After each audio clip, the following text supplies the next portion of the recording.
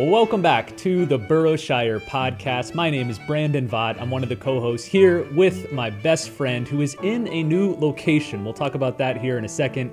His name is Father Blake Britton. Father Blake, good to see you. Thank you. Likewise. Always a blessing to be with you, even in this these new digs that I got. Yeah. You were a little apologetic about the setup. I know you're like, I don't have the lighting right, the setup right. There's no books behind you. But the reason is because you are at a new parish. This is day number 2 of being at the parish. Tell us what's happened during the past month since we last saw each other. Yeah, most certainly. A lot has happened. You know, again, I apologize for how uncouth my background is. As you know, I typically like to have the books and Pope Benedict, but they're absent in the current time. I feel like a gypsy in traveling transition, moving from one place to another.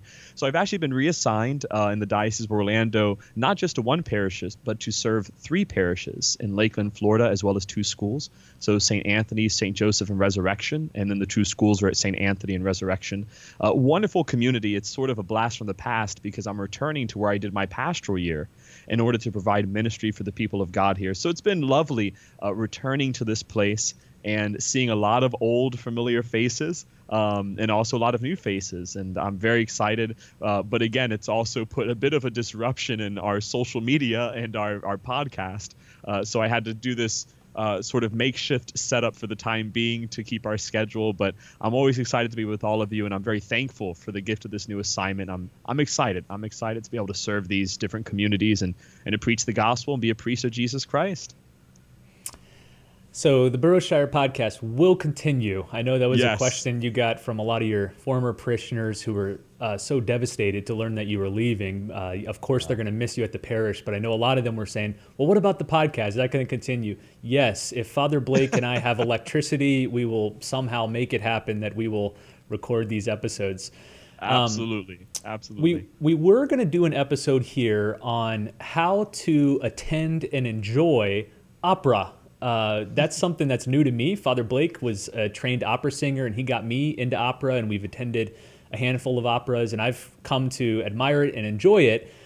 However, we made a last-minute pivot because of COVID. As you probably realize, there's not a lot of operas being performed right now, so we didn't want to give you all this excitement to attend maybe your first opera and then not have the opportunity. So we'll table that one, and I'm sure we'll come back to it.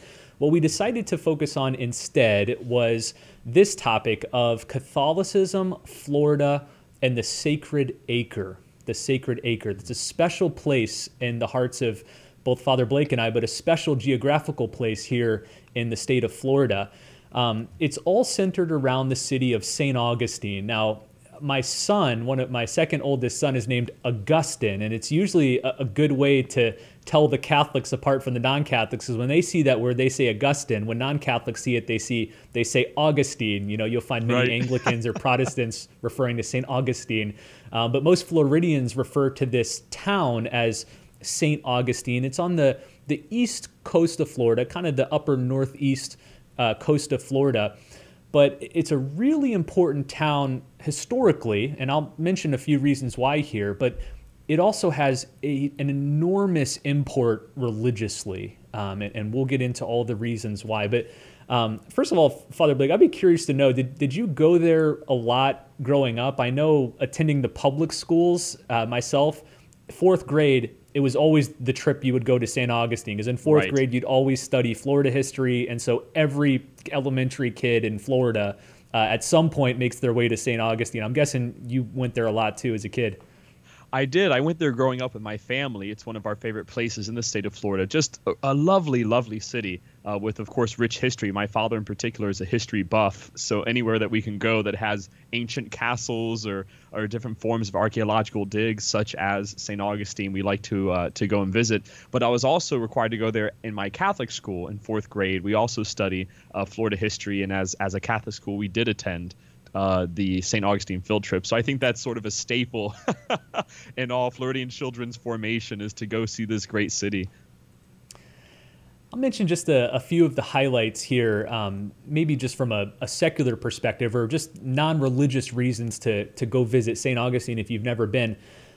First of all, it's the oldest city in the United States. I know there's one or two others that make that claim, but I think it's pretty well documented that St. Augustine is the oldest continuous city in the United States. It was founded in September 1565.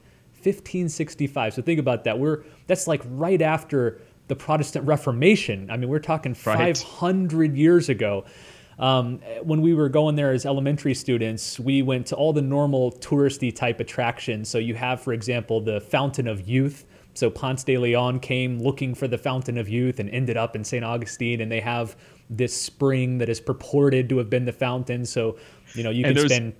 There's a funny story about that. I got to interject, you know, and whether it's mythology or not, it's still worth mentioning just because of how humorous it is. But apparently, Ponce de Leon was looking for the Fountain of Youth, went to Puerto Rico, is reported to be there, was not able to find it because the Native Americans there said, no, it's in another land. So he arrived in Florida, and he's looking for it, and he saw how the Native Americans all were elderly, and they had long hair, and they were very, very tall. Whereas the average Spaniard was, 5 foot something and did not have very long life expectancy. So he thought, surely this people drinks from the Fountain of Youth. And they were like, oh, no, there's this island you have to go back to that has the Fountain of Youth. So they're sort of misguiding Ponce de Leon, saying, go back and forth, just trying to get him out of Florida, But eventually he settled on the fact, quote unquote, that the Fountain of Youth was in St. Augustine. So you can go pay, $30 to take a tour of the Fountain of Youth, and then $20 to buy a little bottle of the water that will extend your age purportedly. And that's, Brandon and I are actually both around 65 or 70 years old. We've been drinking from it for years, That's the secret to our success. St. Augustine also has a really rich history of pirates and ghost stories. They have all sorts of trolley tours around this quaint little town at nighttime. It's also well connected to Henry Flagler, the commercial magnate who made his money as an industrialist, an oil magnate, but especially through railroads. He built railroads up and down the East Coast, all the way down to Florida. He was richer than you can imagine, so he built all of these ornate churches and institutions all around the St. Augustine area, some of the most beautiful buildings in the Southeast. For example, Flagler College, still a operational college today, was built by him, and gorgeous, stonework and marble and libraries and classrooms. And then there's numerous churches, Presbyterian churches, Anglican churches, Methodist churches that Flagler donated money to help build. So a lot of beautiful architecture in and around the city. Probably the most famous piece of architecture, though, is the Castillo de San Marcos, or the Castle of St. Mark. It's a huge fort right on the coastline that you can still go in and explore. You can go to the dungeons. They fire off cannons there. Kids, I think, love it. But it's the oldest masonry fort in the continental United States. And I know, Blake, one thing you always emphasize when you give tours to the kids and tours to the families is that it remains one of the few unconquered forts in America. Yes, most certainly. I very, proudly boast that as a Floridian. It was never officially conquered till this day. A couple other cool things if you want to go visit St. Augustine. They have a Ripley's Believe It or Not museum. I'm not even sure if I've ever been inside of it, but right outside the walls of the Ripley's Believe It or Not museum, you can go to this part without actually paying admission. They have the world's only full-size replica of Michelangelo's David. So the famous David statue, which I think is in Florence, if I'm not mistaken. So the original's in Florence. The only other full-size replica in the world is in St. Augustine, Florida. And you can go there and see it for free. And it's breathtaking. It's magnificent. It's really, the accuracy is uncanny. I mean, I was blown away by how beautiful it is, really. I mean, it's a wonderful replica. Very, very well done. And then finally, the last major attraction, now this is maybe blending the worlds between the secular and the religious, is the great cathedral basilica of St. Augustine, or St. Augustine, depending on how you want to pronounce it. This is the first parish in America, the first Catholic church in America. It was established in 1565, the same year that St. Augustine was settled. And it's the oldest continuous Catholic congregation in the United States. What I especially like, it's a beautiful church, and it has a couple different side chapels, some beautiful artwork, but they also have a first-class relic of St. Augustine. It has a bone of St. Augustine. So my family, especially with a little son named Augustine, we always try to stop by there and see that. So those reasons, I think, alone are enough to make St. Augustine just an intriguing vacation place. So if you live anywhere in the Southeast, you might consider taking a family trip to St. Augustine. But what we want to highlight in this episode is the religious significance of this place, the spiritual value, and why it's a real pilgrimage site. Not just a place to do fun stuff on vacation, it has that, but why it has spiritual value. And maybe, Father Blake, I'll turn it over to you on that point. Yeah, I think that's important, what you're emphasizing, because a lot of us, even you and I, when we attended our fourth grade field trips, we went to St. Augustine more as this sort of tourist hotspot. Without really being educated on the religious importance, the religious significance of this place, that it really is one of the most sacred places in the United States, a place that is even consecrated by the blood of martyrs that we'll get to later on in this episode. But the state of Florida, or La Florida as the Spaniards call it, began as an evangelical mission territory. Its origins are explicitly religious. So it's important for us to really understand Florida, to understand especially the city of St. Augustine, to see it first and foremost as a religious pilgrimage site. That's what it was founded as. That's what it was created as. And one place in particular in the city of St. Augustine that is most sacred is what they call the Sacred Acre, the Sacred Acre. Now, this is the piece of land where the Spaniards originally landed and celebrated the first recorded Mass in the United States of America. And it was done by Father Pedro Menendez. And by Father Lopez. I apologize, Father Lopez. And the Shrine of La Leche was also established later on in the 1620s. And for those of you who have not been to the National Shrine of Our Lady of La Leche, which means Our Lady of Nursing, Our Lady of the Milk, it's traditionally a Spanish devotion that came over from Spain and was then established as the first ever Marian devotion of the United States of America. It is the oldest Marian shrine in the United States. And it's dedicated to Our Lady of Nursing, Our Lady of Good Health. And she's holding, the statue of Our Lady is holding the Christ child, breastfeeding him. It's just breathtaking. I encourage you to Google it or look up a picture of it whenever you can, but even more importantly, to visit it in person.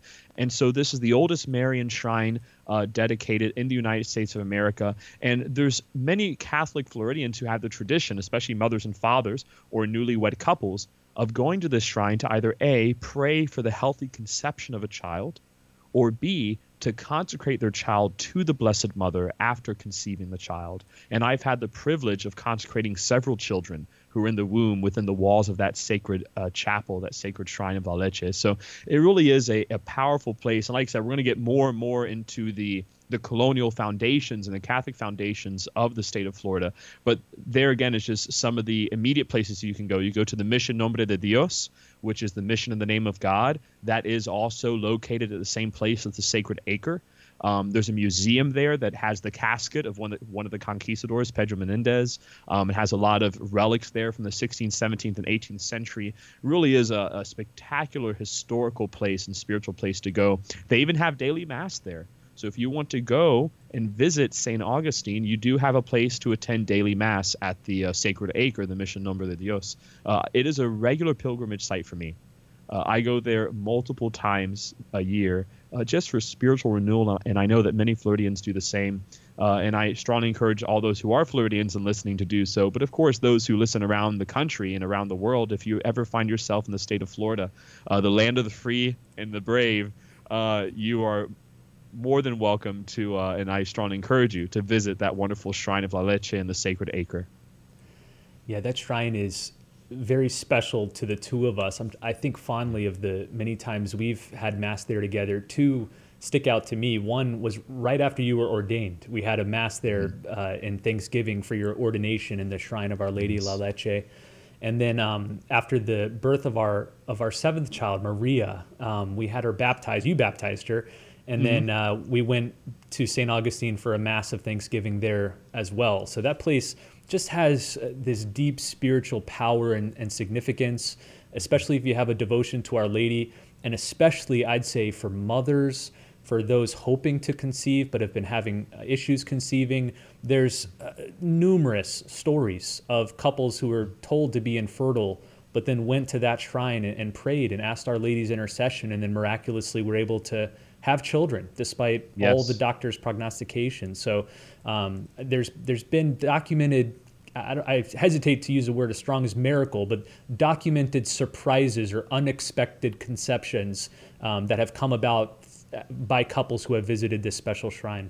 Yes, yes. And the shrine is also very special and sacred because martyrs' blood has been shed upon it. As a matter of fact, there are 2 documented martyrs. Again, we're going to speak more about the Florida martyrs in just a few moments, but I won't be able to detail all the Florida martyrs because there are many of them. But there are 2 that are documented at the sacred acre, and that's Eladio and Roberto, July 22nd, 1740. And they were martyred in defense of protecting this sacred acre from those who were attempting to kill them, from the Creek Indians and British Protestants who were martyring and who were pillaging the state of Florida by that point in their conquest. So it's also a sacred place where martyrs have shed their blood for the sake of our Catholic faith. It really is a very, very special place to visit. And I promise if you go there, you will not regret it as a pilgrim seeking a deepening of your Catholic faith. So consider this, if nothing else, a strong urging and recommendation to come visit St. Augustine. It's a really cool and important and profound place.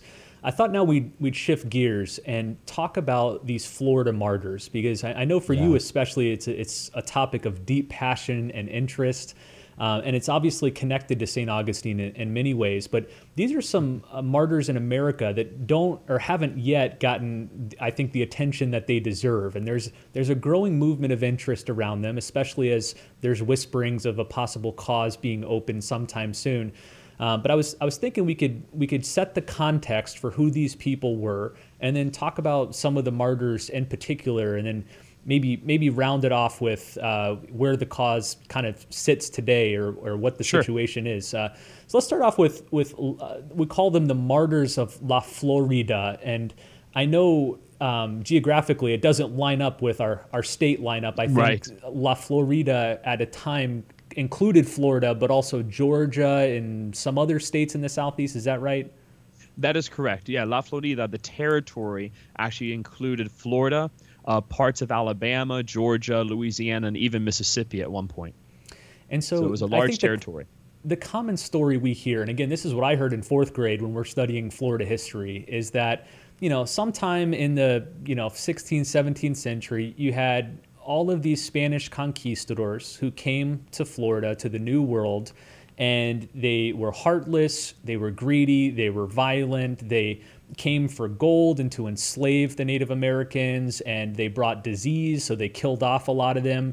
This was like the epitome of colonization. And now there's such an interest, especially with critical theory, around decolonization studies. And many people would look at the Spanish conquistadors as the paradigm of everything that was wrong with the Western colonization of the Indians. Again, that's the stereotypical story that I think most of us, especially in Florida, learned in school. But is this the true story, Father Blake? No. No, it is not the true story. And just to give a little more context to what you're speaking, you're absolutely right. This is what I even grew up in Catholic school learning about the Native Americans and the quote-unquote conquest of the Spanish Empire against the Native Americans. And you do see this program, and it's not unfamiliar to us, and it's very obvious by this point that there is an aggressive anti-Catholic agenda in secular educational systems. There's an aggressive agenda to really dismantle all the foundations of Western civilization, especially the Judeo-Christian foundations. And so history is narrated in this way of casting only all Catholic activities in a negative light, or highlighting different isolated facts about the Catholic enterprises at the cost of course, the overarching narrative, which is fundamentally positive and uplifting. And so the full narrative of the Florida martyrs and of really the colonization of the Spaniards, better put, the evangelization of the Spaniards of the New World, was something that was taught to me by a good friend. Her name is Dr. Mary Soha, an incredible woman. I met her when I was a seminarian, and she first started regaling me with stories of the of the beginnings of the Spanish colonization period, any way that good Catholics begin a conversation over a good glass of wine. So we're sitting together, having some red wine together, some steaks, and she started telling me about her involvement in something called the Cause for Canonization of the Florida Martyrs, which by this point the cause has already been officially opened and they have been declared servants of God. So we're very far along the way. Beatification should be coming up soon, hopefully. So we are far along the process of canonizing these men, women, and children who are martyred. But she began telling me these stories, and I was absolutely blown away by the beauty and the passion and also the contradiction that her narrative, based upon documentation, which she herself, along with others, have recently discovered in the past 10, 15 years. They've conglomerated this different data and information from various sources that have been missing. So remember that after the British tried to conquer the state of Florida, the Spaniards dispersed a lot of their records out of the Floridian Peninsula. So they're spread throughout the rest of the Spanish Empire. At this time, I'm not at liberty to share the exact sources because the cause for canonization is still in the confidentiality phase. But as we're gathering these different sources and reading through them, we're finding that there's a very different narrative of the colonization period of the Spanish Empire than we previously believed. The Spaniards did not come as just war-hungry, greedy, lustful, conquering, vicious conquistadors. That's not what they came as. Primarily, they came as evangelists. And now that's not to canonize everyone. I mean, of course, there were conquistadors who did atrocities. We'll speak about it in just a moment, but there was a necessity for Pope Paul III as well as King Charles V of Spain to put out proclamations against the conquistadors who were committing atrocities. But that was not the fundamental purpose of the evangelization of the New World. It was a missionary activity. It was an activity driven by the church seeking to save souls. To give attestation to what I'm saying, to give some meat to what I'm stating here, I would like to quote for you directly from the journals of one of the conquistadors. His name is Pedro Menendez. I actually translated part of this myself. It was lettered in 1574.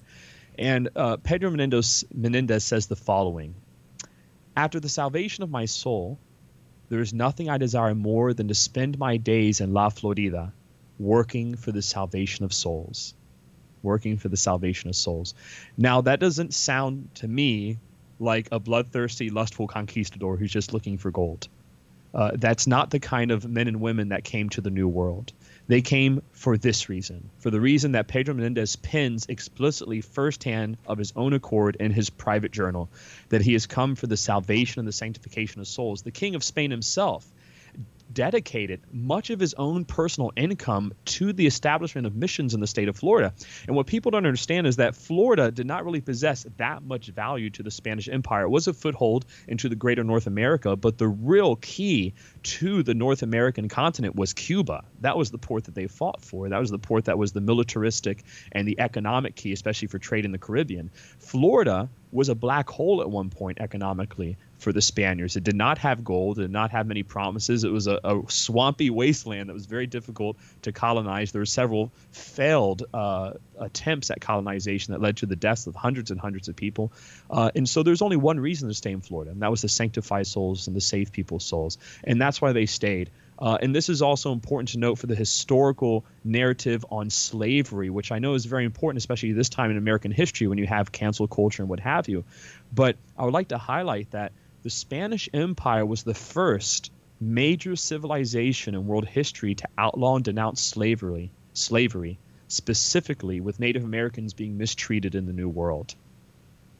Whereas in the British Empire, this same law did not take effect until 1833. And so we have a several century discrepancy here. So you have already, by King Charles in the 1500s, this law being put into effect, safeguarding the dignity of Native Americans. It did not take place in the Protestant British Empire until the 19th century. And this was inspired by Pope Paul III himself in a document that he wrote entitled Sublimis Deo. And it was entitled, penned in 1537 on the enslavement and evangelization of Native Americans.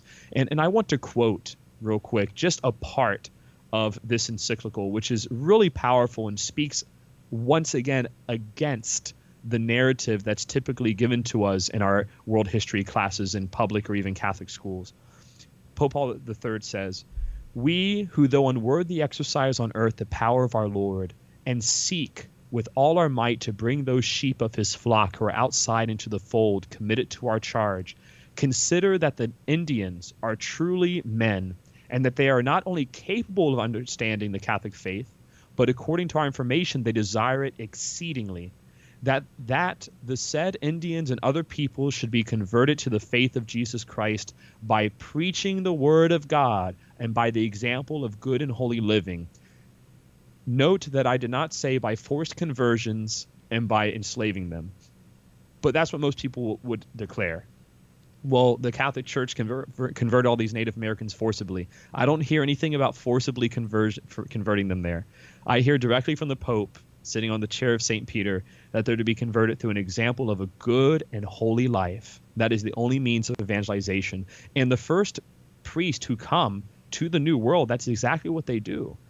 They inspire the Native Americans through their devotion and through their love. So that's just a brief history on the false narrative, the secular narrative that's very explicitly anti-Catholic and is trying to dismantle the Judeo-Christian origins of Western civilization, versus the full narrative based on documentation written by both Native Americans and Spaniards on what actually took place in the colonization of the New World, specifically La Florida.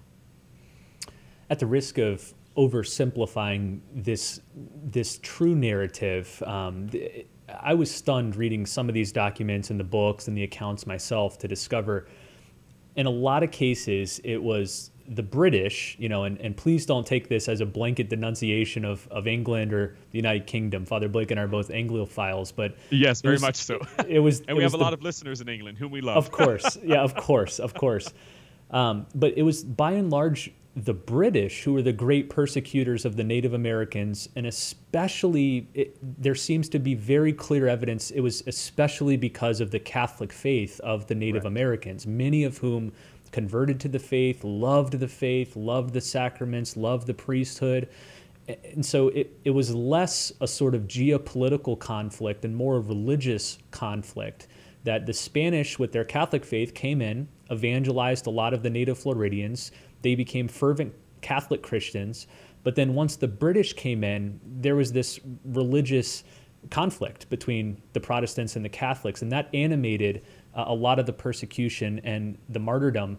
But I think, Father Blake, I've been struck not just with the Florida martyr accounts, but with Bishop Barron in California. We've come to know St. Junipero Serra a lot and his mission work out in California. And then previously, my book on the saints and social justice, I did a lot of research on St. Roque Gonzalez, who in a similar way set up these encomienda systems of colonization, if you want to put it that way, or civilization, if you want to say, where Native Americans were able to come and experience, all the goods of a developed culture, a developed civilization, but still had the freedom to decide to become Christian. They weren't forcibly converted, but many of them were drawn to Christianity because of the witness of holy priests like St. Roque and St. Junipero and some of these Florida martyrs. So let's talk a little bit more about some specific places and specific people. We've kind of been speaking in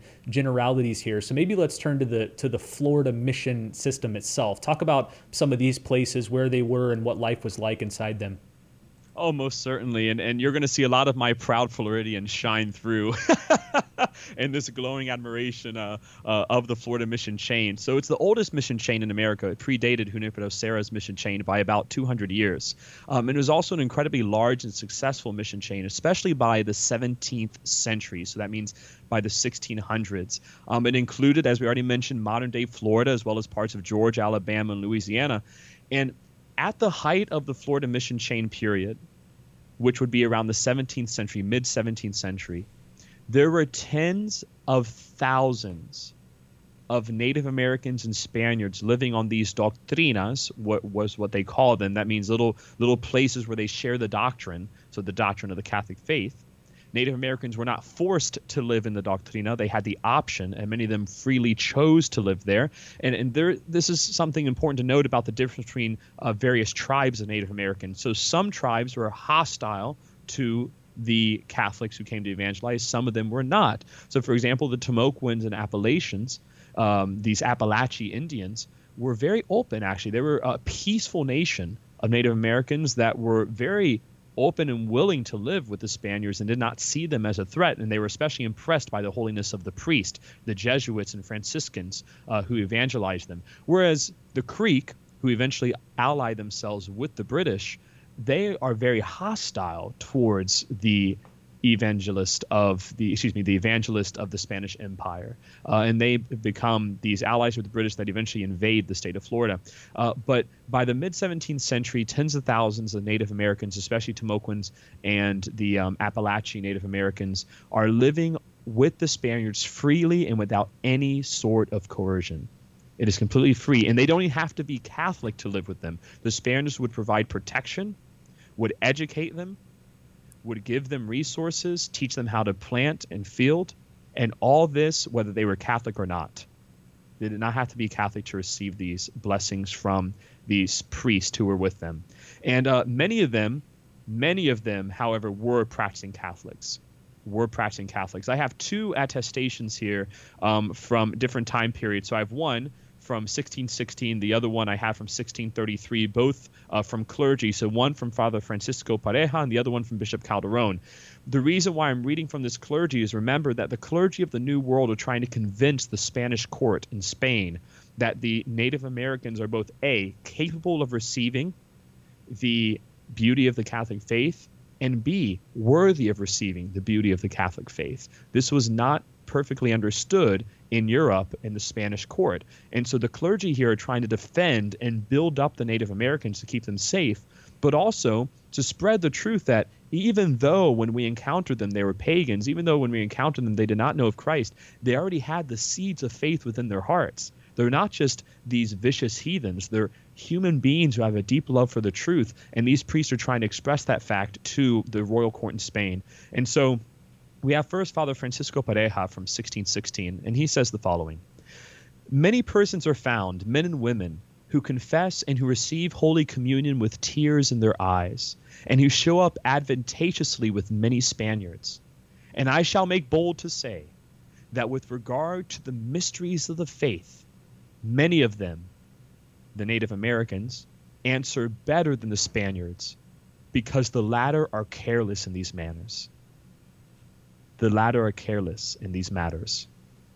So what Father Francisco is claiming here is quite bold. He's telling the Spanish court, these Native Americans are not only capable of the Catholic faith, they're better Catholics than you. You take your Catholic faith for granted. They come with tears in their eyes. We have other documentation on how the Spanish priests had to ask for guards to stand in front of the church because the Native Americans would try to break the door down in the night, not because they wanted to destroy the church, because they wanted to attend the Mass, because they wanted to adore the Holy Eucharist. They didn't understand why, if Holy Communion is God, why can't we receive him over and over and over again? This was how much love they had for Holy Communion. So they would actually stand outside of the churches all night long waiting for the liturgies to start the following day. One of the most inspiring documentations come from 1633, Bishop Calderon of Santiago de Cuba. So at this time, the Diocese of St. Augustine, as we know it today, is not founded, but rather is under the jurisdiction of the Bishop of Cuba. And in the year 1633, he made an apostolic visit to La Florida, at which point he confirmed over 13,000 Native Americans and Spaniards in less than 11 months. Over 13,000 Native Americans and Spaniards in less than 11 months. And after his apostolic visitation, he says the following to the court of Spain: "As to the Native Americans' religion, they are not idolaters, and they embrace with devotions the mystery of our holy faith. They attend Mass with regularity, and before entering the church, each one brings to the house of the priest a log of wood as contribution. They are devoted to the Virgin, and on Saturdays they attend church when her Mass is sung. On Sundays they attend the Rosary and the Salve Regina in the afternoon. They celebrate with rejoicing and devotion the birth of our Lord, all attending the midnight Mass with offerings of loaves, eggs, and other food. They subject themselves to extraordinary penances during Holy Week and during the 24 hours of Holy Thursday and Good Friday." And just a quick side note on that. the Native Americans were prone to mortification on an extreme level, so much so that the priest had to act as spiritual directors and commentators, letting them know Jesus doesn't want you to hurt yourself this much. They had similar issues in Mexico as well as in South America. Even someone like St. Rose of Lima, for example, in Peru, would subject herself to extreme mortification. She was part Incan, she was part Native American. So there's something within the Native American heart that identifies with the suffering Christ in a very profound way. And the Spaniards had difficulty trying to rail them in during the season of Lent, especially so they would not mortify themselves to the extent of hurting and harming their bodies. To continue, they attend standing, praying the rosary in complete silence, 24 men, 24 women, and 24 children, on hourly shift changes. So they would make sure the rosary was being prayed perpetually. The children, both male and female, go to church on non-work days and to a religious school where they are taught by a teacher whom they call the Atheki. So the Atheki is how you say teacher in Tomoquin. It was a Native American catechist, and the person whom the priest have dedicated for this service. So there is a detailed historical account of Catholicism in 17th century La Florida. Once again, not a place of torture, not a place of mass execution and enslavement, the complete opposite. Native Americans hungering for the Holy Eucharist, hungering for devotion to Our Lady, and deeply in love with the Holy Catholic faith.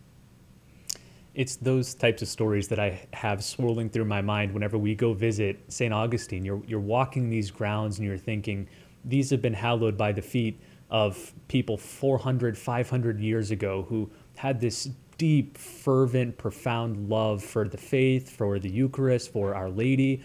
And, at the risk of exaggerating, you can almost feel that sort of spiritual electricity and energy when you're there on that sacred acre, that this is a sacred place, a holy place that for hundreds of years has been fueled with the prayers of men and women and children. But it's more than that. It's holy not just because there were fervent Christians there for so long, but also because of the martyrs. And I want to spend some time talking about that. The Florida martyrs, again, include hundreds of men, women, and children. I wish we had, it would take days or maybe months to tell all these incredible stories that we're uncovering still as a part of this beatification process. But Father Blake, I thought you could give us maybe an introduction and an overview to just a few of them. Yeah, absolutely. So to understand the Florida martyrs, they're situated into two categories. You have those who are martyred by the Native Americans, so religious priests who are martyred by Native Americans during the initial evangelization period. And then you have the second category, which are Native Americans and Spaniards who were martyred by the British during the 17th century and a little bit before that as well, during the British conquest period. So those are sort of the two main categories. There are others in between, of course, but those are the two main groupings of the Florida martyrs. So you would have someone like Father Luis de Cancer. Father Luis de Cancer was martyred in modern-day Tampa Bay area, so on the west coast of the state of Florida, and he was martyred by Native Americans who were not very affirming of the Spanish Empire, because unfortunately there were some Spaniards who had went there before and were aggressive towards the Native Americans. So the Native Americans, out of fear, killed Father Luis de Cancer, although he himself did not come in any form of violence. So because of their previous experiences, they're violent. The other thing that led a lot of Native Americans initially to kill the priest who came to evangelize them, or even their fellow Native Americans who converted to Catholicism, was polygamy. So the Catholic Church, of course, teaches monogamy, teaches that marriage is between one man and one woman. A lot of the Native American tribes practice polygamy, especially the chiefs. So when the priest came and started teaching about monogamy, started teaching that we're called to give ourselves faithfully to one man, to one woman, this upsetted a lot of the Native American chiefs. And so that's what led to the death of many of the priests who were killed during the initial evangelization period. The second category is absolutely fascinating. This is Native Americans and Spaniards who, again, lived together. They lived in community. They lived with great fraternal charity and love. These are Native Americans and Spaniards who were martyred for the sake of their Catholic faith, particularly by the British who allied themselves with the Creek Indians, a nation that was, by this point, by the 17th century, making incursions into the Floridian Peninsula to conquer the Appalachian Tomoquin tribes. And so they were more than happy to accustom themselves to the British, who gave them alcohol and guns as payment for invading various Native American tribes and also pushing back the Spaniards in the state of Florida. The main martyr, the lead martyr of the cause, is named Antonio Cuipa Anija. The lead martyr was going to be Father Luis de Cancer, but after sending the proposal to Rome, it was actually Rome that decided and emphasized the importance of a Native American being the lead martyr and not a priest. And so that was something very touching for the cause, that that the Native Americans of Rome wanted to highlight them and highlight their devotion for the Catholic Church by honoring the head title with a Native American chief. So his name was Antonio Cuipa Anija. There's a lot more information on him in the websites, which we're going to include in our episode notes, but I'll briefly go through his own martyrdom. He was martyred with several companions on January 26, 1704. He was an Appalachian Native American. He was a husband, a father, and a musician. He used to carve flutes, and also a great carpenter. He had a huge devotion to St. Joseph, which is apropos in this year of St. Joseph. He loved St. Joseph, and if you read some of these letters that Antonio Cuipa had written both to the government of Spain as well as to his fellow Native Americans, he would frequently mention St. Joseph and his desire to be a holy father and a holy husband like St. Joseph. A quick historical note: by this point, Native Americans who were honored with the title of Anija, which is the name of a chief or a chieftain, a leader within the tribe, they had the capacity to and the right for direct recourse to the King of Spain, which was something that was reserved for Spanish royalty. So whereas you have these Spanish royals that communicate with each other and have discourse to courts of law, the Native Americans were also given that opportunity for those who had received special titles of dignity. Again, something that smacks against that secular narrative about the suppression of the Native Americans. If there was an issue with a Native American chief, that chief had the right to appeal directly to the King of Spain, and often the royal court of Spain would respond and would give them that honorary status. Antonio Cuipa Anija was one such Native American, and he was well known. He was well known by the Spaniards for his intelligence, for his devotion, especially for his holiness. He would go by himself to evangelize pagan Native Americans, and he would do so through music. He would play songs that they knew. He would tell stories, and he would even change some of these stories in order to make it more applicable. So how do you tell a group of people about the 99 sheep if they've never seen a sheep before? There are no sheep in North America. Well, you change it to the parable of something like the 99 rabbits, right? And so you had these clever ways of evangelization that these different evangelists would come up with, and Antonio Cuipa would go and would teach and would convert. He converted many, many Native Americans to the Catholic faith. One day, he heard that the mission of Ayubale, which is in modern-day Tallahassee, was being attacked by the British and Creek Indians. And so he went there to defend the men, women, and children of Ayubale. He's captured, and he is crucified along with his companions. He's tied to the Stations of the Cross that are in front of the church. They then tear off pieces of his flesh and put burning coals within them, and they set the cross on fire to burn him to death. During this burning, he sees a vision of the Blessed Virgin Mary, who he calls the woman of the mesquite face. What that means in Spanish is the woman of the darker tone. It's interesting to note how Our Lady of Guadalupe was also mentioned in the same way, although Antonio would not have known anything about Guadalupe. And so he talks about the Lady of the mesquite face.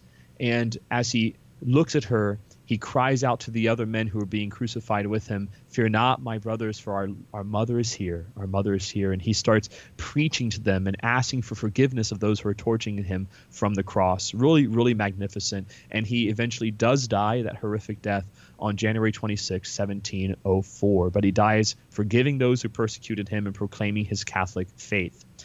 The second story that I'll share, again, there are tons and tons of stories from the documentations that we've recently discovered, but the second is one of the most touching in my opinion, and it's Mariana and Jacinto. This is a mother and a son who were killed November 5th or 6th. We're not exactly sure. The documents are not clear, but we do know the year. The year is 1702, and they were martyred together. And I'm going to read a direct quote from the documents, from the eyewitness accounts of their martyrdom, just so you could hear their story. The Creek Indians kept asking the Indians, meaning Mariana and Jacinto, whether they believed in their ancient ancestral religion, paganism. but all were baptized converts to Catholicism. And on realizing this, the Creek Indians told them that if they too did not want to die there, they should renounce their Catholic religion and customs and spit on the cross. 35 of the 45 villagers refused to spit on the cross. These are all Native Americans, by the way. So they're not, the priests are not there. By this point, the priests are already killed. There's no one there watching. There's no one forcing them to do this. These are Native Americans freely choosing the Catholic faith. So 35 of the 45 villagers refused to spit on the cross and instead accepted torture and martyrdom on a bonfire burning with crosses. The assailants seized the daughter of the Indian chief, the young mother and widow, Mariana, along with her 9-year-old son. Mariana, renowned for her holiness and charity, along with her son Jacinto, refused to spit on the cross. Mariana said they could do no such a thing, because such a denial was tantamount to destroying her heart, because for her this cross and her heart were the same. The Creek first tortured and killed the son in front of the mother. The mother and son prayed the rosary together through it all.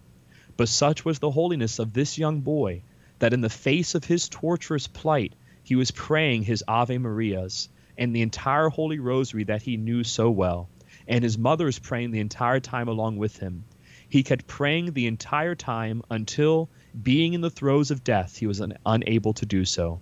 But neither the boy nor the Indian Mariana wavered. They never lost their faith and their hope in the resurrection and the life everlasting. What a powerful, powerful story about these first Catholics in our country. A Native American mother and her son, a 9-year-old boy, who would rather die than spit on the cross and stop praying his rosary. And, you know, I see these Native American martyrs, the martyrs of La Florida, as perfect and paramount for our time in American history when we're suffering explicit persecution for our Catholic faith.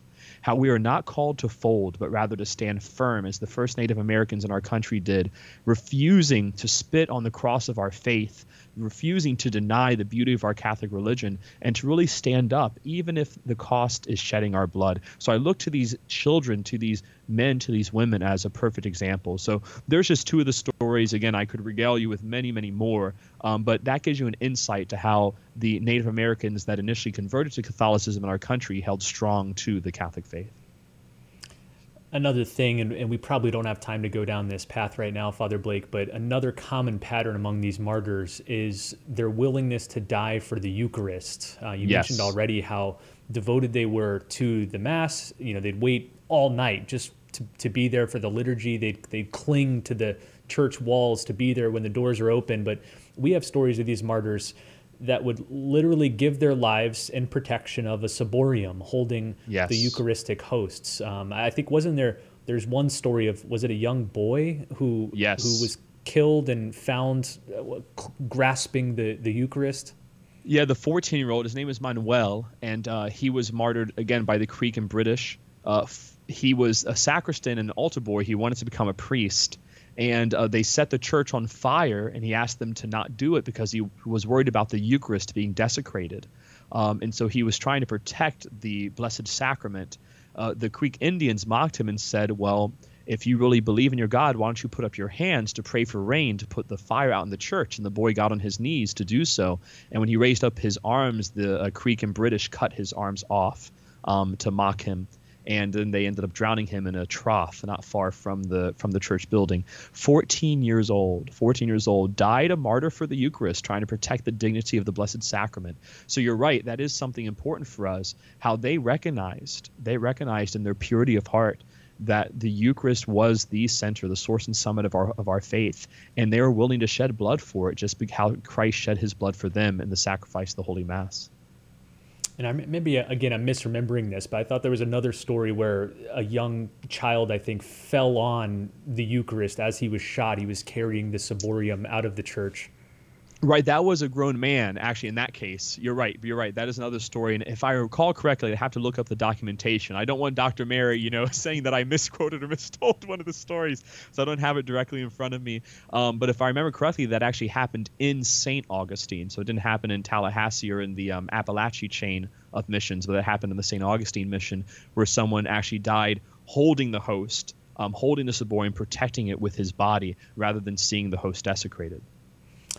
So again, these are just some of the stories. There's a lot more. And before we wrap up here, I want to share a few more resources, but I want to tie it back to St. Augustine itself. Some of these stories, as Father Blake has mentioned, happened in Tampa Bay, on the west coast of Central Florida, others in Tallahassee, the Panhandle, but some of these are right in and around this sacred acre. Their blood is still intermingled with the soil there. In fact, I know on some of the tours you take with kids, when you go visit the fort, this big coquina fort at St. Augustine, there's still bullet holes from when people were martyred, when Catholic Native Americans were martyred right there at the fort.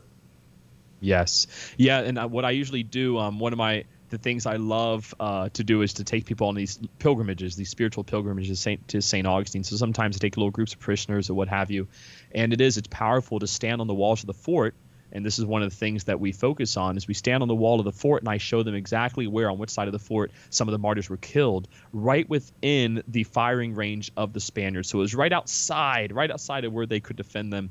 But it was so that they could be tortured by watching their Catholics be martyred. And so that's holy ground. And usually what I do is I have them take a seashell, the famous St. James seashell, and I'll have them press it to the soil where the martyrs were killed, as a way to consecrate and to sanctify that seashell as a reminder of that martyrdom. So whenever you go to St. Augustine, my brothers and sisters, it is literally baptized in the blood of martyrs. I mean, we're especially the sacred acre and the spacing between the sacred acre and the fort, which at that time was used regularly by the Spaniards and Native Americans as a means of traveling back and forth with Mission Nombre de Dios. I mean, that place is riddled with the blood of martyrs in their bones. It really is a magnificent and sacred place. So again, we encourage everyone, whether you live in Florida or not, to come visit this great city of St. Augustine. This episode was not sponsored by the city of St. Augustine or the Diocese of St. Augustine. Although, it's just, if you want to pick us up, small price, $25.99. We hope this audition, we're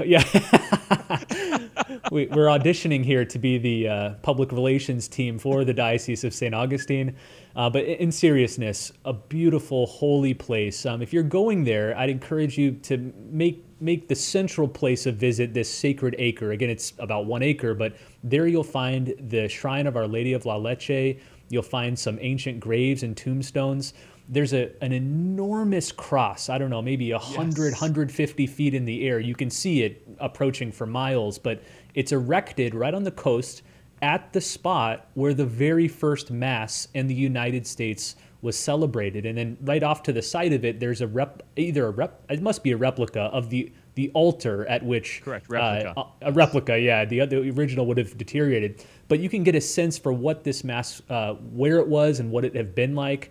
Again, feeding this counter-narrative Father Blake and I have been mentioning, these Spanish conquistadors come, they land, the very first thing they do is get off their ships and celebrate a Mass of Thanksgiving right on the shore. So these were devout men. They were great evangelists. The Native Americans became some of the great and fervent early Catholics of North America, and their story needs to be told more widely. One more just very practical bit of advice. If you come visit, start with that sacred acre. Make your way to the fort. You can get a map and see where it is, but it's in walkable distance, maybe a couple miles. And if you travel along the main road, you'll walk by the statue of David that I mentioned at the beginning. So that's a good little Catholic pilgrimage route. You can go from the Sacred Acre to Michelangelo's David to the fort, and have a little pilgrimage half day with those sites. Yeah. Anything else you want to add before? I just want to mention these final resources, but anything else before then?